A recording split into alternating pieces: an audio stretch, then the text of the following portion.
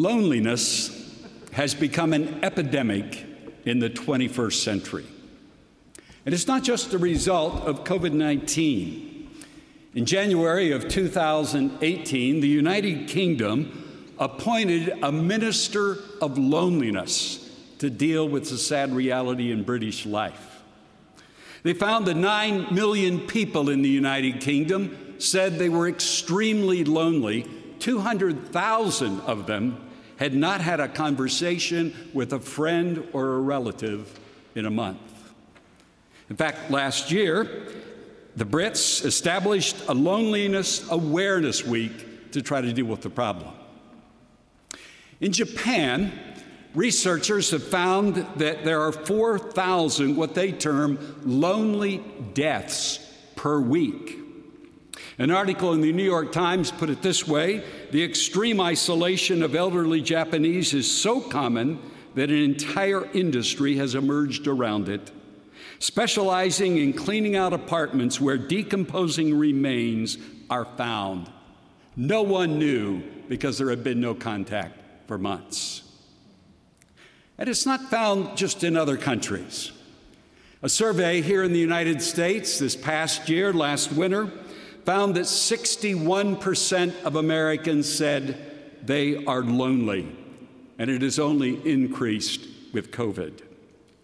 Interestingly, the age group that was the loneliest in this study was Generation Z, sometimes called iGen, those who were born between 1997 and 2012. They are the age group that is most connected by social media, but the loneliest in our country. Many said they had absolutely no friends. 2/3 of them said they were lonely. Loneliness is an emotional response to isolation, to a lack of connection. And the physical, the emotional, and the spiritual costs today are devastating. It is indeed an epidemic in our time. It's interesting that in the ancient Middle East, they had an antidote, a cure for loneliness. It was a shared meal and hospitality. Food and drink were central. And it was shared not only with friends and with relatives, but also with strangers and sojourners. They wanted to ensure that there were no lonely people among them, and so they invited people for a meal and for drink. All of this, of course, was quite commendable, but it raised a very interesting problem for Christians in the first century, because these meals were frequently part of pagan worship. And that's the backdrop of the text that Stacy just read for us a moment ago. Paul lays out the concerns in verses 19 and 20. On the one hand, he is saying that the idols are nothing, and so at one level, don't worry about them. But then he goes on to say that in the meal itself, it involved religious rituals, and the belief was you were participating with the gods. And so in verse 20, he says, I imply that what pagans sacrifice, they sacrifice to demons and not to God. And I do not want you to be partners with demons. You cannot drink the cup of the Lord and the cup of demons. Paul, in place of the meal that was shared in the ancient Near East, sets forth another meal of hospitality for believers. A meal that binds us to the God of the universe. A meal that binds us to the community that confesses this God in Jesus Christ. It is, of course, the Lord's Supper, communion, Eucharist, a meal that we will share together today. Now, you may scratch your head and say, well, what in the world does this have to do with loneliness? I think there's several things, several connections that are made in this passage. First of all, the Lord's Supper is a participation with Christ. Verse 16, the cup of blessing that we bless, is it not a sharing in the blood of Christ? The bread that we break, is it not a sharing in the body of Christ? Down through the history of the Christian church, there have been various interpretations of what transpires in this meal. One view is that it's a memorial service. The elements are symbols jogging our minds back to Calvary and what Christ accomplished on the cross for us. A second view is that there is a real physical presence of Christ in the elements, and there are several subsets of this view. But literally, one takes of the body and the blood of Christ in the Eucharist. And then a third view is that Christ is spiritually present in the elements. And so that when we come to the Lord's table, we experience Christ in a very unique, special way, a spiritual presence that nurtures our own life. Now, I take this latter view. It was the view of John Calvin. It's been the prevalent view in the Presbyterian Church down through the years.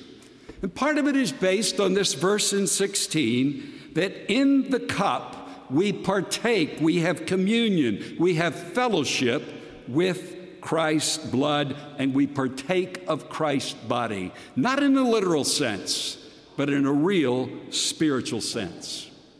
You will recall that when Jesus instituted the Lord's Supper on the night before his death, as he gave the elements to his disciples, he said, "This is my body, which is broken for you. This is my blood of the new covenant, which is shed for you." When we come to Christ in faith, it's not merely a forgiveness of our sins. It's not merely a declaration before God that we are now in right standing with him, but we also come into a very deep, personal, mystical union or bond with Christ. There's a very personal element to our salvation. In fact, the most common description of a follower of Christ in the New Testament is that he or she is in Christ. In fact, the term "in Christ" and "the Lord in him" occurs 164 times in Paul's epistles. We are joined to Christ. We are joined to the Creator, the Redeemer of the universe. In some places, Jesus even calls us his friends. And so when we come to this meal, we in a very special way partake of him. There are other elements, of course, where this occurs in the Christian life. In prayer and in scripture reading, we experience the nearness and the presence of God. He comes to us in a very personal way. And so this is a meal that nourishes our soul, drawing us deeper into his presence and deeper into his power. John, the 6th chapter, the theme is Jesus is the bread of life, and there are Lord's Supper overtones throughout that chapter. But in verse 35, Jesus said, "I am the bread of life. Whoever comes to me will never go hungry. Whoever believes in me will never be thirsty." In other words, Christ satisfies the deepest longings of the human heart. And when we come to this meal, the Lord's Supper, we experience in a very personal, profound, and yes, perhaps mysterious way that ultimate truth, that in Christ alone our hope is found. In Christ is the answer, the ultimate answer to human loneliness. For when you come to this meal, you spiritually commune with him.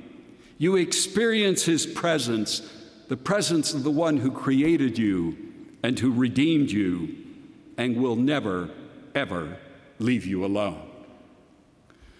A number of years ago, I was pastoring on Capitol Hill in Washington, D.C., and one day a young woman who worked on the Hill came to see me. She had confessed Christ as Savior and Lord, but was going through some deep struggles in her spiritual life. Kind of struggle that has sometimes been called the dark night of the human soul. She was going through doubts about Christ, about the resurrection, about the Bible. God seemed far away. And she wondered whether in this state of mind it was okay to still come to the Lord's Supper. And I said to her, "I think you need it now more than ever." A couple of months later, she stopped by to chat after the service. And I said, "How are things going?" And she said, "The doubts have really begun to wane, and I've begun to experience Christ in a new way." And I said, "What's made the difference?" I expected to hear that she had read some new apologetics book, some new rational argument that somehow had sent the doubts away in her life. And she said, "It was really in coming to the table that I began to experience Christ anew and afresh. I now saw him as friend, and the doubts began to subside."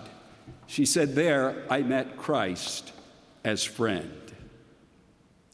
Being in Christ and coming to this table, we overcome the isolation and the aloneness, the estrangement that is so prevalent today. There we experience Christ as friend. There's an old gospel song, I haven't heard it in years. The words go like this: "What a friend we have in Jesus, all our sins and griefs to bear. What a privilege to carry everything to God in prayer. Can we find a friend so faithful who will all our sorrow share? Jesus knows our every weakness. Take it to the Lord in prayer." And in a similar way, in our moments of aloneness, we come to the table. For the cup of blessing that we bless, is it not a sharing in the blood of Christ? And the bread that we break, is it not a sharing in the body of Christ? But there's another way in which communion enables us in our moments of loneliness. And that is, the Lord's Supper is a participation in the body of Christ, his people, his community. Verse 17. Because there is one bread, and a number of translations, and I think rightly have it, because there is one loaf, we who are many are one body, for we all partake of the one loaf. Here, I think it's very clear that there's a twofold way that we experience the body of Christ in this meal. We partake of the bread, which is spiritually is his body that died for us, nurturing us. But the body of Christ is also his people. And therefore, when we come to the table, we are experiencing Christ, but we are also experiencing something in a fresh and powerful way of his body, his people, our brothers and sisters in Christ. When you come to Christ in faith, you come into his body. I've heard people say, "Well, I want Jesus, but I don't want to have anything to do with the church." Can't have it that way. Because if you come to faith in Christ, you come into the body of Christ, which is the church, and is to be manifest in local congregations such as ours. Just as Christ's body was once present here on earth, lived among us, died, rose again physically, so his body now continues on earth, but it continues with us. We are the body of Christ. Those who confess him as Savior and Lord are now the body of Jesus Christ. And one of the places this is most evident is when we come to the Lord's table. At the beginning of this verse, it says, "Because there is one loaf." This no doubt had kind of a double reference. On the one hand, from what we can understand, in the early church, they always shared from one loaf when they came to the table. And they did so because it referred to the fact that when they came to this table, they were a body, a unity of his people. And in that unity at the table with one loaf, they evidenced the reality both of Christ and the body of Christ, the people connected. John Chrysostom was a great preacher, writer, Christian writer in the 4th century. And commenting on this text, he said, "The body of Christ is not many bodies, but one body. For just as the bread which consists of many grains is made one to the point that the separate grains are no longer visible, even though they are still there, so we are joined to each other and to Christ. And if we are all nourished by the same source and become one with him, why do we not also show forth the same love and become one together in him? Partaking as one body brings us out of isolation, out of loneliness, into the unity of the community of Christ's people, his body. But sadly, we have to acknowledge that historically, this meal of one loaf has been one of the most divisive in Christian history. Sometimes the divisions have been over interpretations of what the Lord's meal is all about. In some churches, they have forbade people even to come to the table if you were not of their tribe, of their denomination. The divisiveness of the church was evidenced during the period when the church sadly but too often embraced chattel slavery. Initially, slaveholders and supporters of slavery could not countenance slaves becoming Christians because it would mean they were coming to the same table. One historian writing about this period said, from a social standpoint, association with the imported slave was extremely objectionable. For to mingle with him in church or to receive him on terms of equality at the communion table was not only undesirable, but positively dangerous. And it was dangerous. Unfortunately, the true word of God won the day, for it was precisely texts like this that fueled the abolition movement. And in the 18th century, a pastor in Cambridge, England, said, "In the central rite of communion, slaves and slaveholders ate together as brothers and sisters in Christ, undercutting earthly hierarchies, and it subverted the whole system of slavery." Amazing to think about that. When we come to Jesus' meal, we experience the reality of Christ, but the reality of being one loaf in Christ. We are part of each other. None of us are ever to be alone, and it is made so visible and so powerful and real at the table of our Lord. For in the one loaf, the hurts of another become my hurts. The loneliness of another becomes my burden, my responsibility, my opportunity. Unfortunately, most of us have grown up in a culture that has heralded and celebrated individualistic, self-sufficient, do-it-yourself approach to life. American culture has been highly individualistic. A few years ago, after Mary Ann's mother passed away, we were cleaning out some things in the apartment and found some children's books. Mary Ann doesn't remember actually ever having read this book, fortunately.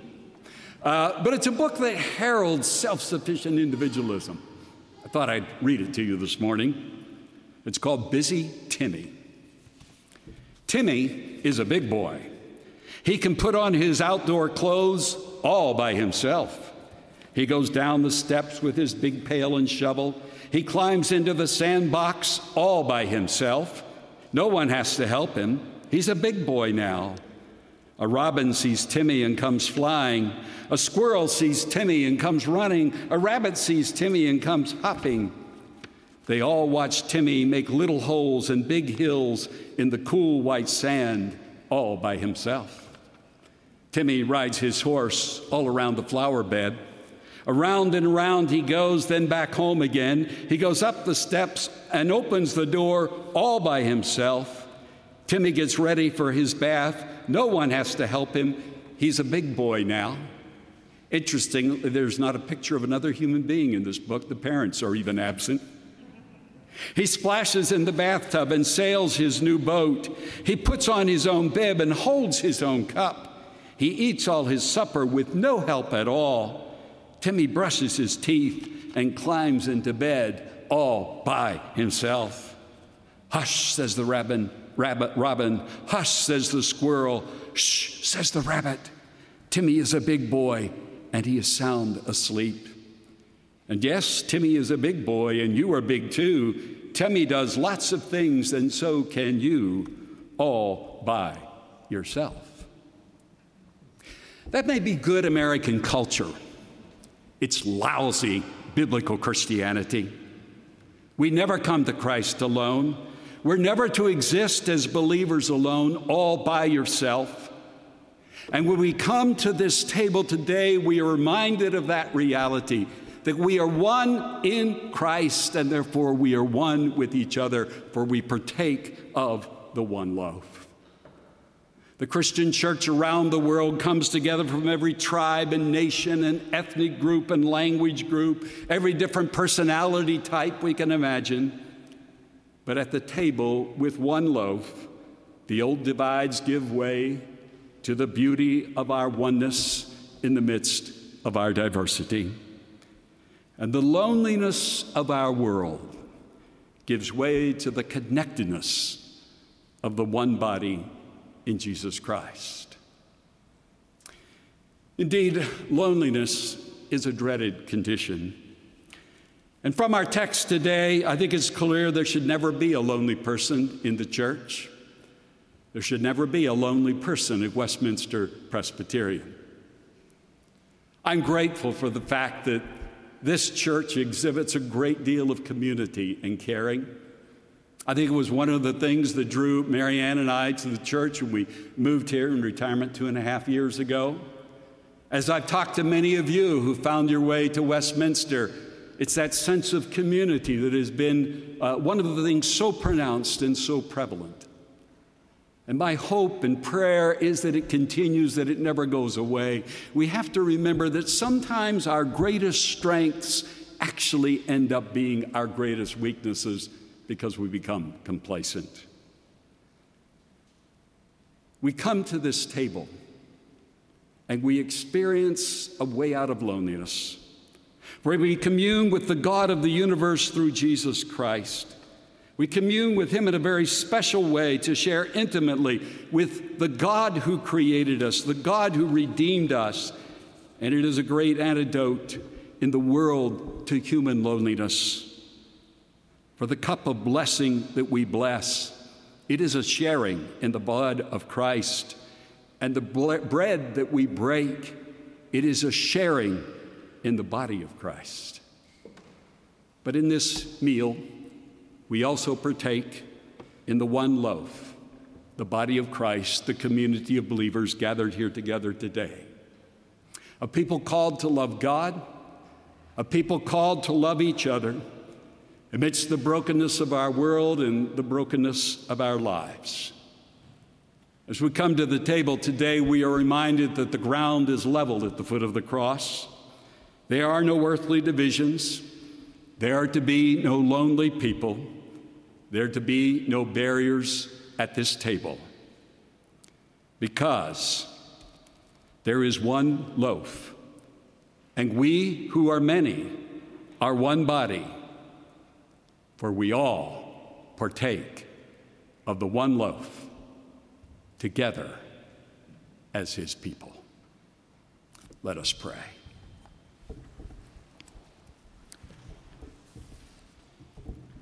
Gracious God, we thank you that you entered into our world in a most personal way, that you died, that you rose again, you sent your Holy Spirit to be with us. And we are grateful that you instituted this meal as a way in which we experience together a new and a fresh way the presence and the power of Christ in our lives. Through this meal, may our oneness be evident. May our love for you be strengthened and deepened. In the name of Christ, our Creator, our Savior, our Lord. Amen.